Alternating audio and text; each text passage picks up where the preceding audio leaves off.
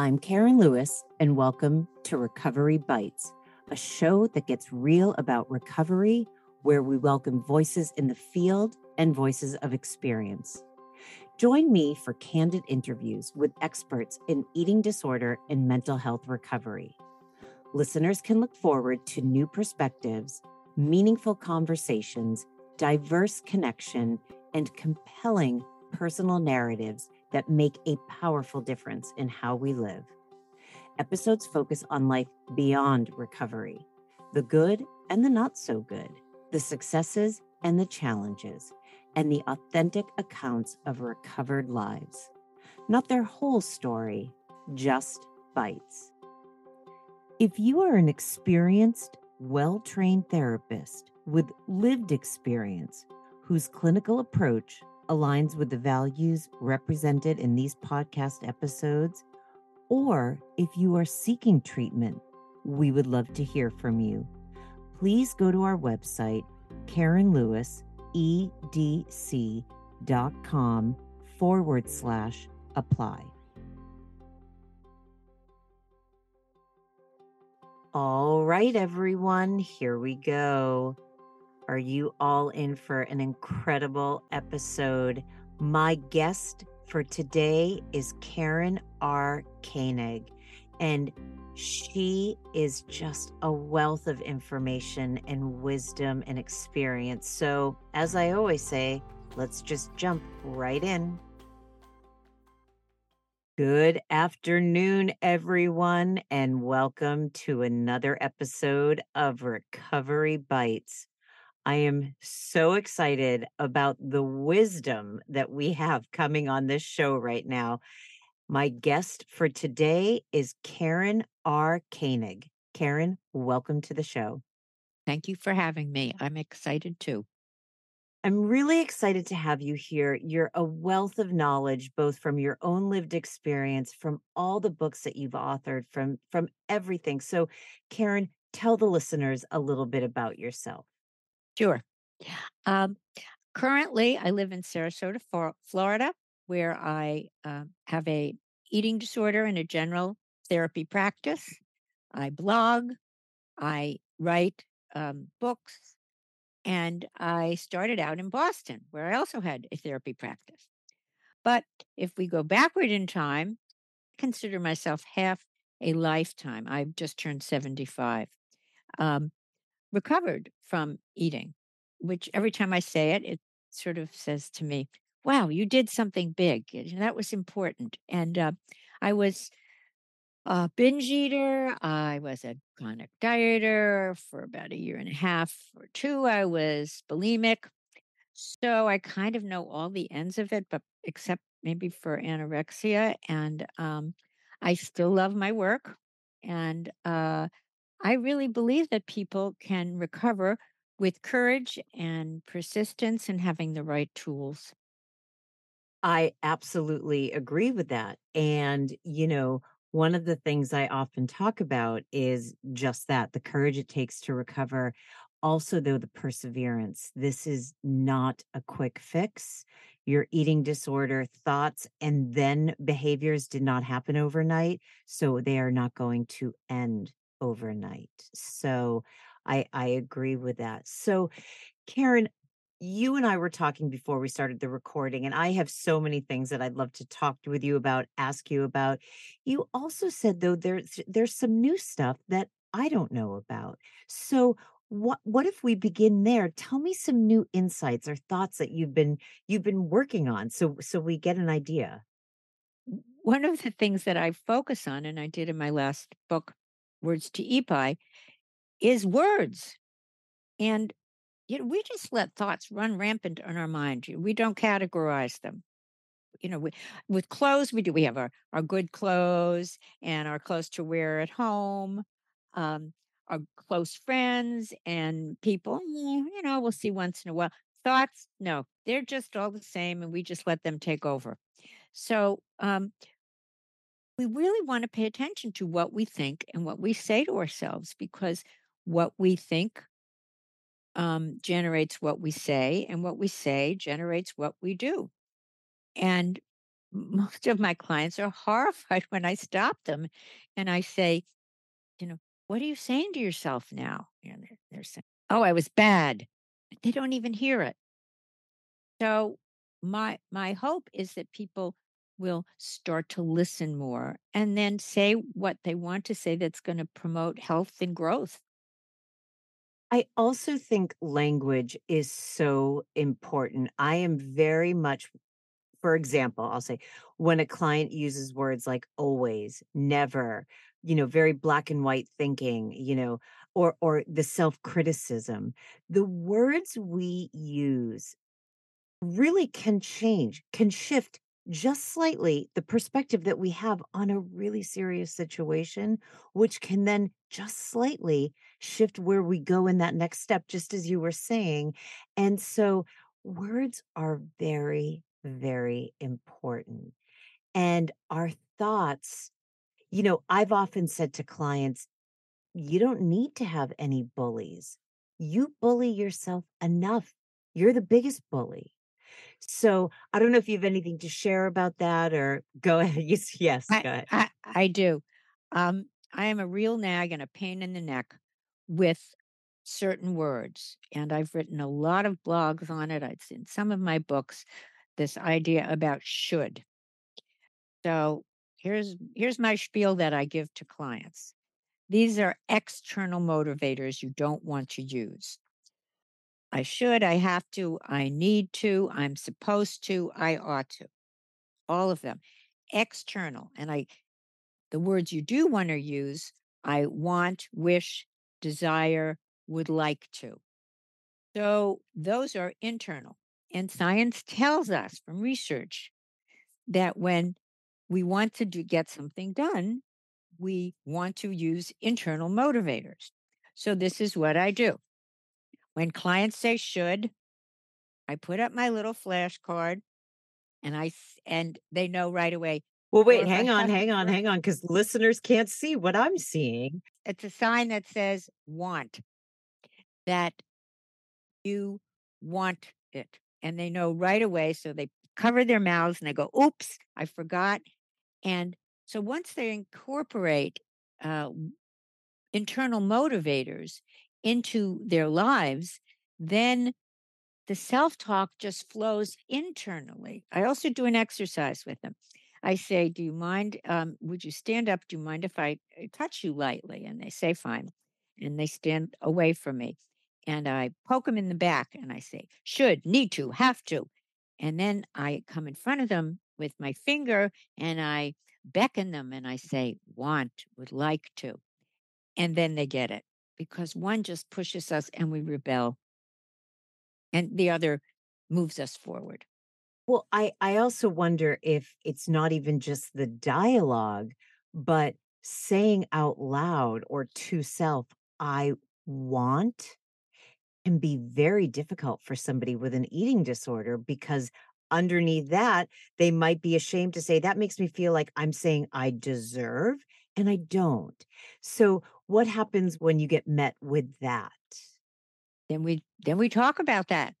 Then we talk about why is it hard for you to want?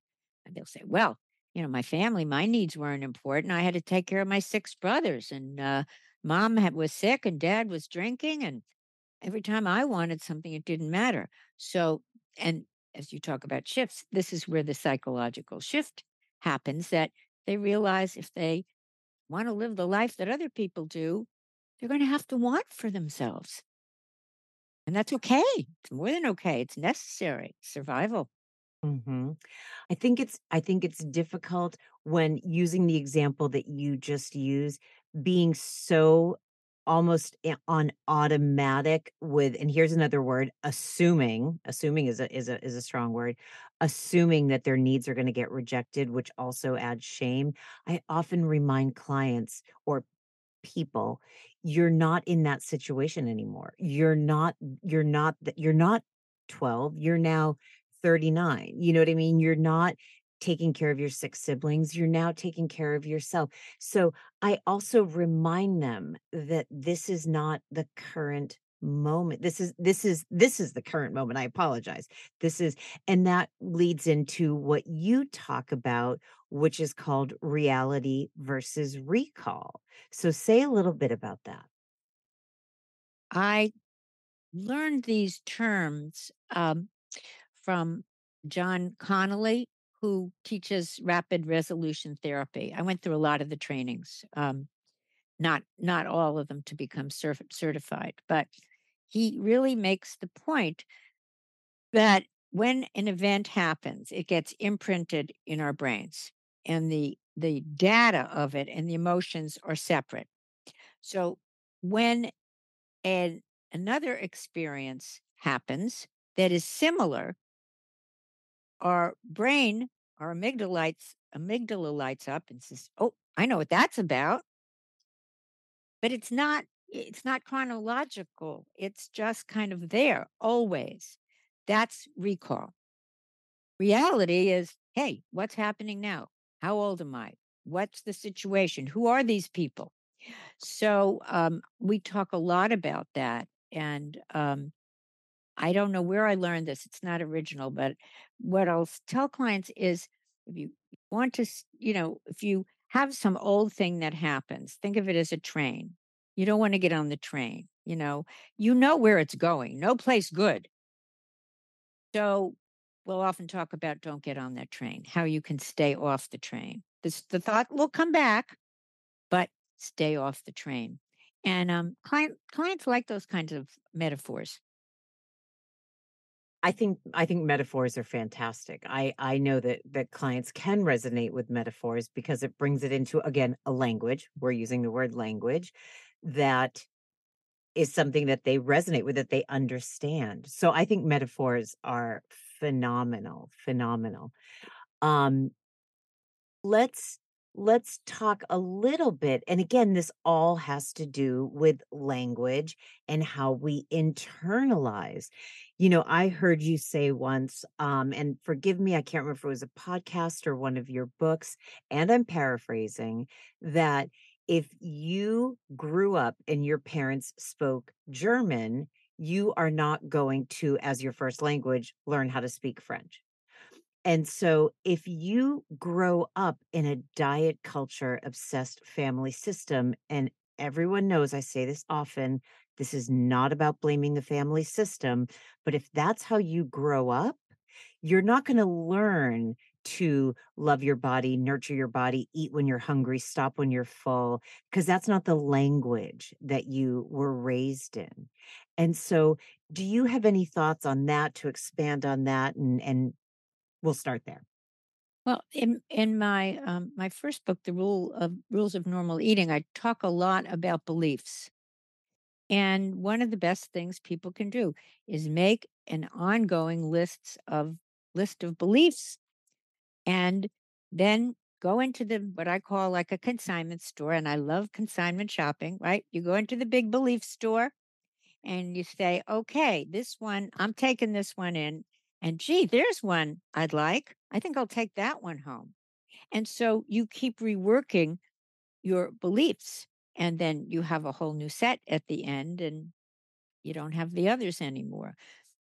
But again, that's that paying attention to what am I saying? What am I thinking? What's behind this? Tracing it back, as you say. Very often we say the same things to ourselves that our parents said to us or to themselves. I've often said to clients, whose voice is that when they say certain things? Is that your voice? Is that your mother's voice? Is that your cousin's voice? Like whoever had the influence on somebody, like whose voice is it? And I think as humans, we all experience that. We were all raised where somewhere, and that is the voice that we carry through. And it it takes courage, I'm gonna use go back to that word, to try to find your own internal thoughts, to find your own sense of self, because it is going against the grain of what you were used to, and so that is not easy. It's about clients also thinking that this is truth, what they believe. And It's not, and that's why it's good to spend time in that big belief store because you'll see lots of things, and they can't all be truth. The other thing, I think what you were talking about, of finding sense of self, that is important whether you have an eating disorder or not, but it's especially important because it's nourishing, feeding yourself, sensing um, appetite cues. So if you don't have that, when clients and I also talk a lot about stable sense of self, that you're not always changing, and is this right and is this wrong? You know who you are. That it's a lot easier to recover from an eating disorder, and it's concurrent with it. I like that term, stable sense of self. And I agree where when I was in my eating disorder, my thoughts went all over the place, mostly because I didn't trust my own. So whoever I was with, that was the thought that I attached to, was their thought. And so then when I changed who I was with, my thoughts changed there because I did not have that stable sense of self.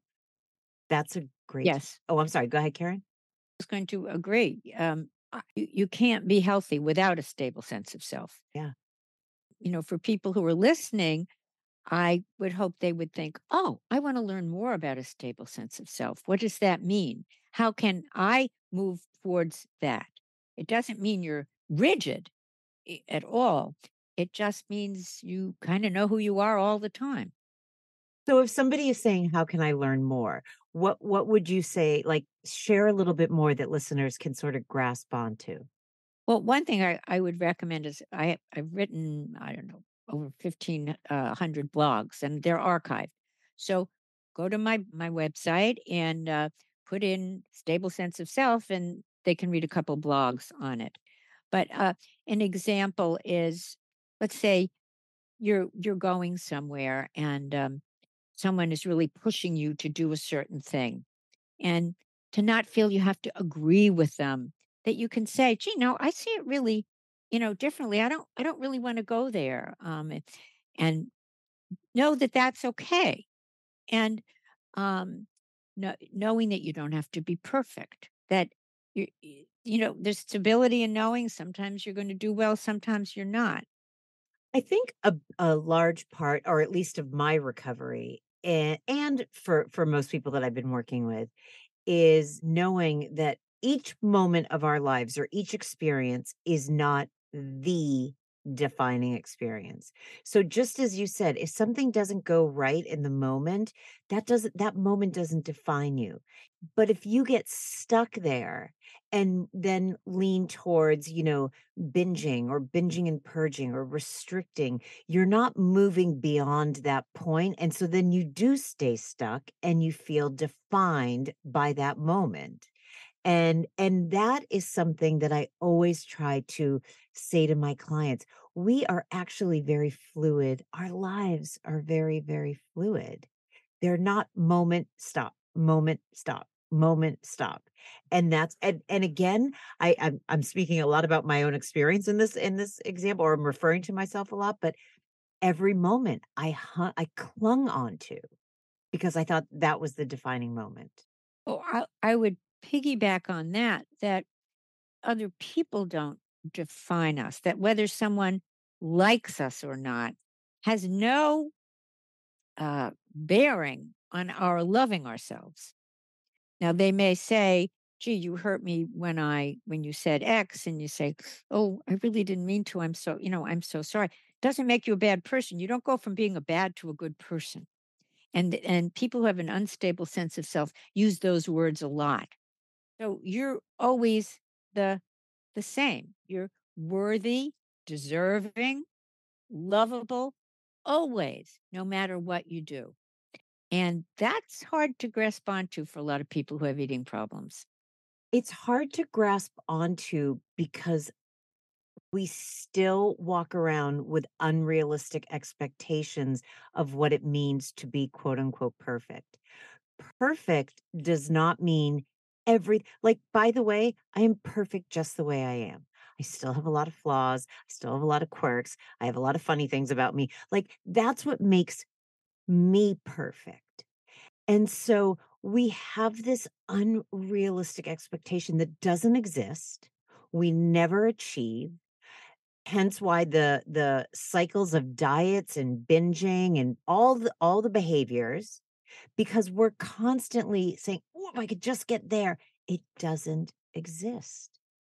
And when you understand that, when you finally get to a place, or at least when I did, where just as I said, I am perfect just as I am, and it's my definition of perfectionism, of perfect. I mean, it's so different, Karen. The relief. It's it's a relief. That's exactly what it is. And that's also where, again, going back to language. And often clients will say, I'm not perfect. And I'll say, what does perfect mean to you? I know what it means to my last client, and I know it's going to, what does it mean to you? Oh, perfect means I get straight A's. I'm captain of the soccer team. I have a partner. And oh, so perfect for you is unattainable, unrealistic, unless it comes at a cost, an emotional cost. So I'm glad I asked you what it means, because now I understand. Well, and it's good for them to articulate it too. And sometimes they'll make that face and go, "Oh, yeah, okay, I get it," because they can see it, and that's all the external stuff. I also try to teach clients that even when things aren't okay, they'll be okay. Because why would you not make yourself okay if things don't work out? And love being imperfect. Um, it's just such an easy way to live, and it's so hard. Having been a perfectionist myself, um, I grew up. My father would say, "Good, better, best. Never let it rest till the good is better and the better is the best." Well, that wears on you, I'll tell you. And I mean, I loved my father. I got wonderful, wonderful things from him. Uh, but I had to bring that one to the belief store and exchange it for one belief that's more realistic, which is I get to choose I can do things poorly, but I choose to. I'm not a great gardener. I'm fair. Only a fair cook. I'm not good at record keeping. I think I'm great with clients. I'm a great friend. So you pick where you want to excel because we don't have the energy to excel at everything. And once you pick it, then life gets easy. I've said in the past when I'm talking about something, like, it made me think of, like, when you said you're not good at, like, record keeping or cooking, and I'm like, sounds like we have a lot in common, more than just our names. When you understand who you are, I can very comfortably say, um, accounting is not my strong suit. And I'm not saying it to criticize myself, because I also know what my strong suits are. Just like you said, like, I know where my strengths are. And so it's, again, a difference of feeling connected to self, okay with yourself, to say, instead of being like, "Oh, I'm not really good at accounting." No, I'm just not good at it. That's why there's other people that do accounting, just like not everyone's good at being a therapist. So, again, it's all about sense of self and how we talk to ourselves. Just like I said, just those two differences, where if I was like, "Oh, I'm not good at accounting," or if I'm just like, "Oh, accounting, I'm not good at it. It's not my strong suit." Same message, whole different intention, whole different tone, whole different perspective of that. So, do you have any thoughts on that? I mean, I think tone is a really big thing as well. That's another thing I notice. Well, I wanted to pick up on you when talking. You said when you know how what you say to yourself. It's also saying it to others. I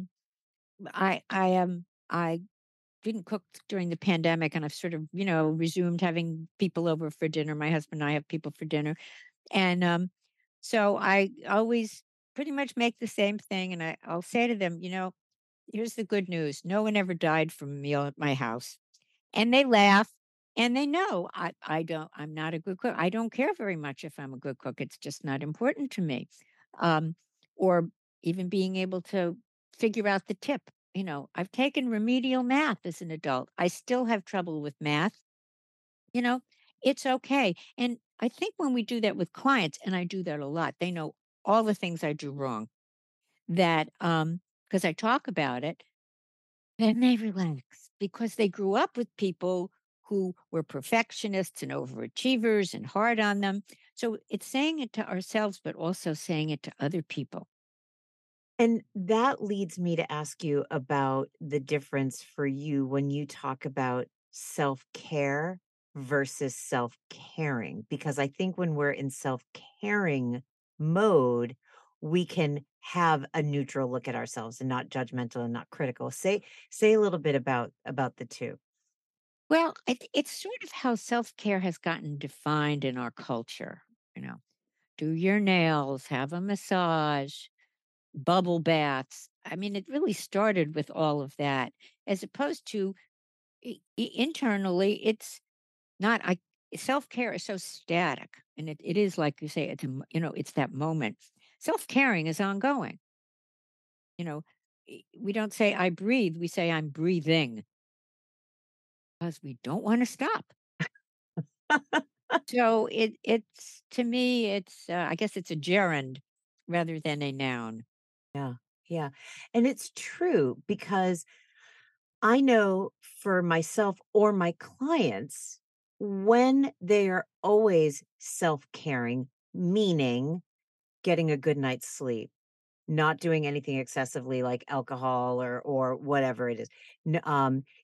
Crying when they need to cry, taking a nap when they need to take a nap, going for whatever it is, then there is this constant sense that self is okay.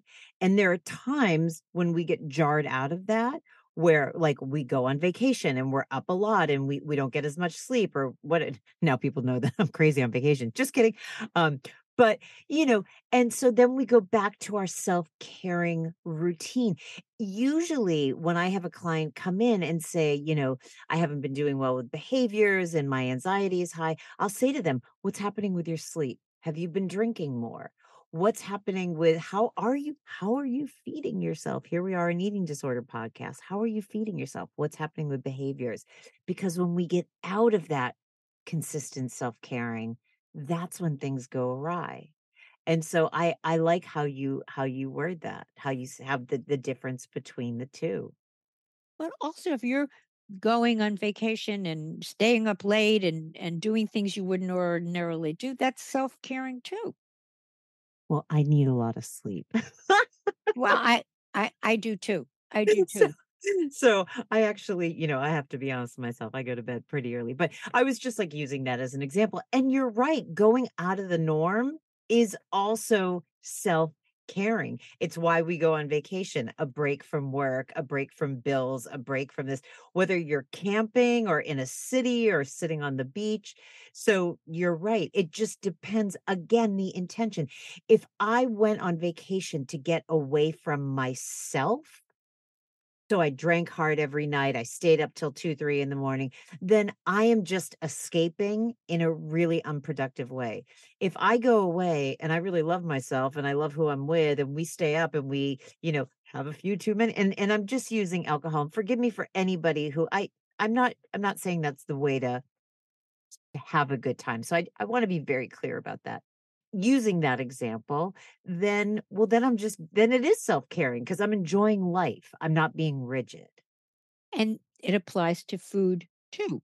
Most of the time, you eat healthy and then you go somewhere and man, that food is good and you're probably not going to have it again because you're in Paris and so you might overeat.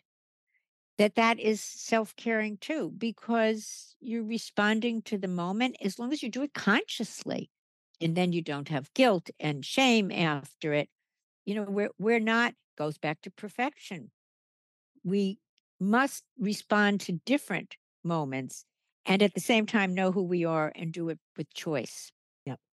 I also want to go back to something when you were saying that, you didn't cook a lot during the pandemic and that, when now that you're having friends come over again, you're like, well, I cook the same thing. It is what it is. What I heard and what I hear now as someone who's recovered is not about the food. It's about seeing, connecting, loving your friends, hugging them, laughing, having serious conversations. The food, we want it to be good, but that's not what it's about. But when I was in my eating disorder, the food was the primary that I was focused on. Now, if I go over to someone's house and they're like, sorry, burnt dinner, we're having chips and cheese and crackers for dinner. Great, because that's not my intention. And that's the different about the way we perceive things from a recovered place or an eating disorder place. Same event, two different ways of looking at it. And to be honest with you, Karen, I thank God that I I live my life like that now. I don't ever want to be in that place again where the main priority, the main thing for me to think about Food. is the food. 24/7. It runs your day. You go to sleep thinking about it. Oh, goodness, what I ate today. I'll be better tomorrow. Oh, no, that party tomorrow. How am I going to handle it? And then you wake up with that same dread.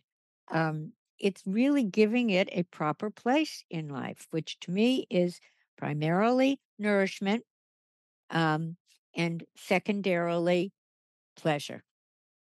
And that's about it. There's so many more things that are fun in life than food. And I am not a foodie. I'm a self-confessed not a foodie.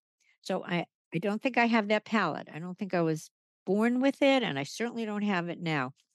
I know other people are, but it's you can enjoy food and have good quality food and enjoy cooking, and then when the meal's over, go on to the next thing. And that also brings me to the idea that food or abusing food or abusing, restricting whatever it is never the thing, which I have in air quotes, that is going to take care of the problem. Food is not powerful like that. Restricting isn't that powerful. Purging isn't that powerful. The situations are still there. And so just like we put it in perspective, like, okay, so I went to a friend's house for a dinner party. The food was so-so, but the company was amazing because it's not about the food. I've used this example a million times. I lost my father 17 years ago to brain cancer. And there was no eating disorder behavior in the world that was going to change the diagnosis, Karen. I had to accept, and acceptance means I feel the grief, I feel the sadness, I feel the reality of what's happening. And I accept that this is where things are at, and using behaviors or binging and purging or restricting or laxatives or what I could just keep going. That doesn't change. Food doesn't have the power that we put on it when we have an eating disorder, whether it's to make or break a dinner party or to push away grief and reality. I agree. I don't know where I heard this, but I've been using it for years, and I'll tell people food has zero power. Go stand in front of a mirror, put that piece of chocolate cake on the floor, put a paper towel over it, take your foot and smash it. It is not going to respond. It is not going to fight back. It is not going to run out from under your foot. It has zero power except the power that we give it. And again, I don't know where that came from, but it's a very powerful exercise for clients who say, oh, I can't help myself. Oh, I have to eat it. It just calls to me. It doesn't call to you. That's all happening in your brain. Food itself has no power. So, I agree. And there's another way of using an example to get the message across. Karen, I loved that. That was really wonderful. And it is true. Food doesn't have power over any of us. Restricting has no power. Purging. We created it. My eating disorder was not larger than me because I created it. And so we put these magical beliefs on like eating disorders or what food can do or what food can't do. And it's not. There's no reality. Food is food. I was just thinking another thing I'll say to a client, but I keep thinking about it.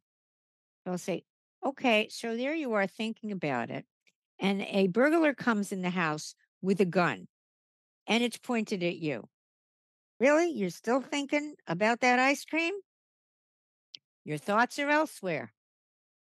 Or you get, I don't know how you would be notified that you won the lottery because I've never won it, but you get notified that you won $7 million. Probably going to be thinking about getting to the wherever you go to lottery office. Food will drop out of your mind right then. So to remember that. This is also where people think they can think of more than one thing at one time, and you can't. So if I say this to myself, I'm just using an example, like I can't go out today because I look terrible. I don't know, just using that. If I force myself to say, there's absolutely no truth in that. That's your own perception. You are an amazing human being, regardless of how you feel you look, blah, blah, blah, blah, blah. That's the direction I'm going to move towards. You cannot think of two things simultaneously. It feels it. But just as you said, listen, if I won the lottery, no offense, Karen, but I wouldn't be thinking about this conversation right now. I would be thinking about the lottery. So this is where work comes in. Where what language are you using? What language is going on? What story is going on in your mind? And do you want to change that narrative? Yes. And it really, goes back to it's not truth, it's a narrative. When we look at things that happened in childhood, hopefully, as we get to be adults, we can see it wasn't that our parents didn't love us, it was how they were programmed. And so we change the narrative and we have compassion for them and we have compassion for us and we're in the present. So narrative is such an important word and choice, which goes back to recall and reality. I'll just say, get out of recall or where are you? I'll say, I'm in recall. That get out. You can't function in reality if your brain is in recall. I love it. It's true. I mean, it is just that is the truth. I would like to really give a plug for anyone, and so many of our clients with eating disorders have had trauma, um, to go online and look up rapid resolution therapy, which is just fabulous. Um, and there's a directory and there are therapists all over who do it. It's really great for quickly resolving trauma. It's not that, oh, I have to be in therapy for 7 years and drag up every awful thing that happened. It's not like that. Um, it's powerful. There's research behind it. It's brain based. And I really highly recommend it to people. Thank you for that. Because I do know, unfortunately, there are a lot of people listening that have experienced trauma that need support around it. So thank you for that. Karen, I am so sorry we're going to have to we're going to have to bring this to an end. Is there anything that I didn't ask you that you wanted to share with people before we end our podcast today? Um, just that I invite people to read my books, sign up for my blogs. They come once a week. There's 2 blogs in each email. They're short, don't take a long time to read. Um, and I have a Facebook page, Normal Eating, to join up for that. And to get into therapy, I have so many clients who say, oh, I had your name on the refrigerator for 3 years and I'm finally do it now. Find an eating disorder therapist. General therapists don't often know what we know. So get into therapy. I've been in and out my whole life and it's been a joy and helpful. So don't be afraid. You don't have to do it alone. Karen, thank you. That was a beautiful way to end the show. Well, thank you. You asked great questions. Oh, thank you. I really thoroughly I enjoy your work. I enjoy your books, your every so you made it easy. Thank you, Oh, Karen. thank you. All right, everyone. That does it for another episode of Recovery Bites. I look forward to speaking with each and every one of you next week. Take care and stay safe. We hope you enjoyed this week's episode of Recovery Bites. Be sure to visit recoverybitespodcast.com to join the conversation, access show notes, listen to past episodes, and more. You can also find us by searching for Recovery Bites on Apple Podcasts, Spotify, and major podcast streaming players. For weekly episode releases, you can follow us at Recovery Bites Pod on Instagram. If you're interested in becoming a guest on the show or to submit a guest request, please visit KarenLewisEDC.com/podcast sign up to begin the process. I'd also like to send out a heartfelt thank you to my producer, Jen Galvin. It is unbelievable the magic she does behind the scenes. All right, everyone. See you next week for another Recovery Bite. Thanks for listening.